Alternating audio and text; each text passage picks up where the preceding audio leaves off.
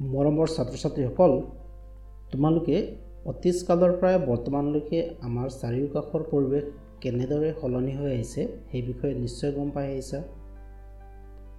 এনে পৰিৱৰ্তনৰ ভিতৰত কিছুমান পৰিৱৰ্তন একেবাৰে বাঞ্ছনীয় নহয়। কিছুমান পৰিঘটনা এনেকুৱাও আছে যিয়ে আমাৰ পৰিৱেশলৈ অদূৰ ভৱিষ্যতে ভয়ংকৰ বিপদ কঢ়িয়াই আনিব পাৰে।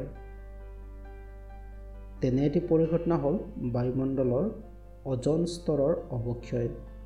তোমালোকে নিশ্চয় জানা, পৃথিৱী পৃষ্ঠৰ চাৰিওফালে আৱৰি থকা গেছীয় তৰপটোকে বায়ুমণ্ডল বুলি কোৱা হয়। এই বায়ুমণ্ডল পৃথিৱী পৃষ্ঠৰ পৰা 11 কিলোমিটাৰ উচ্চতালৈ বিস্তৃত হৈ আছে। বায়ুমণ্ডলৰ 11 কিলোমিটাৰ উচ্চতাৰ পৰা প্ৰায় 50 কিলোমিটাৰলৈকে থকা মণ্ডলটোক সমতাপ মণ্ডল বুলি কোৱা হয়।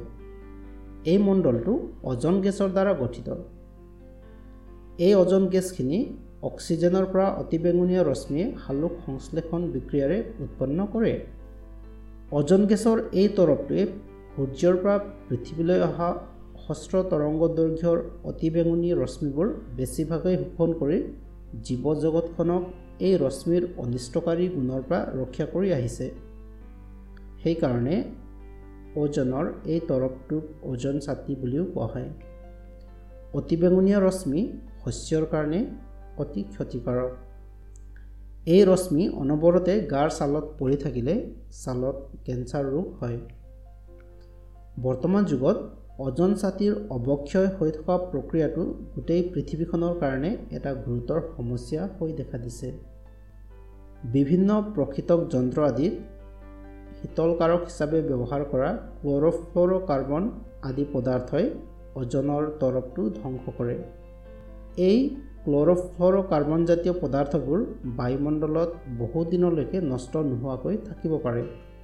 তাৰোপৰি পৃথিৱীৰ উপৰিভাগত থকা বিভিন্ন নাইট্ৰজেন সংগঠিত জৈৱ যৌগবোৰৰ ওপৰত হোৱা বিভিন্ন অণুজীৱৰ বিক্ৰিয়াৰ ফলত উৎপন্ন হোৱা নাইট্ৰজেনৰ অক্সাইডবোৰে অজন গেছ ধ্বংস কৰে। শব্দতকৈ বেগী উৰাজাহাজবোৰেও বায়ুমণ্ডলত নাইট্ৰজেনৰ অক্সাইড উৎপন্ন কৰে। পৃথিৱীৰ সমতাপ মণ্ডলত প্ৰাকৃতিকভাৱে অজনৰ তৰপ সৃষ্টিৰ প্ৰক্ৰিয়া আৰু মানুহে কৰা ধ্বংসকাৰ্যৰ মাজত সমতা নথকা হৈ পৰিছে।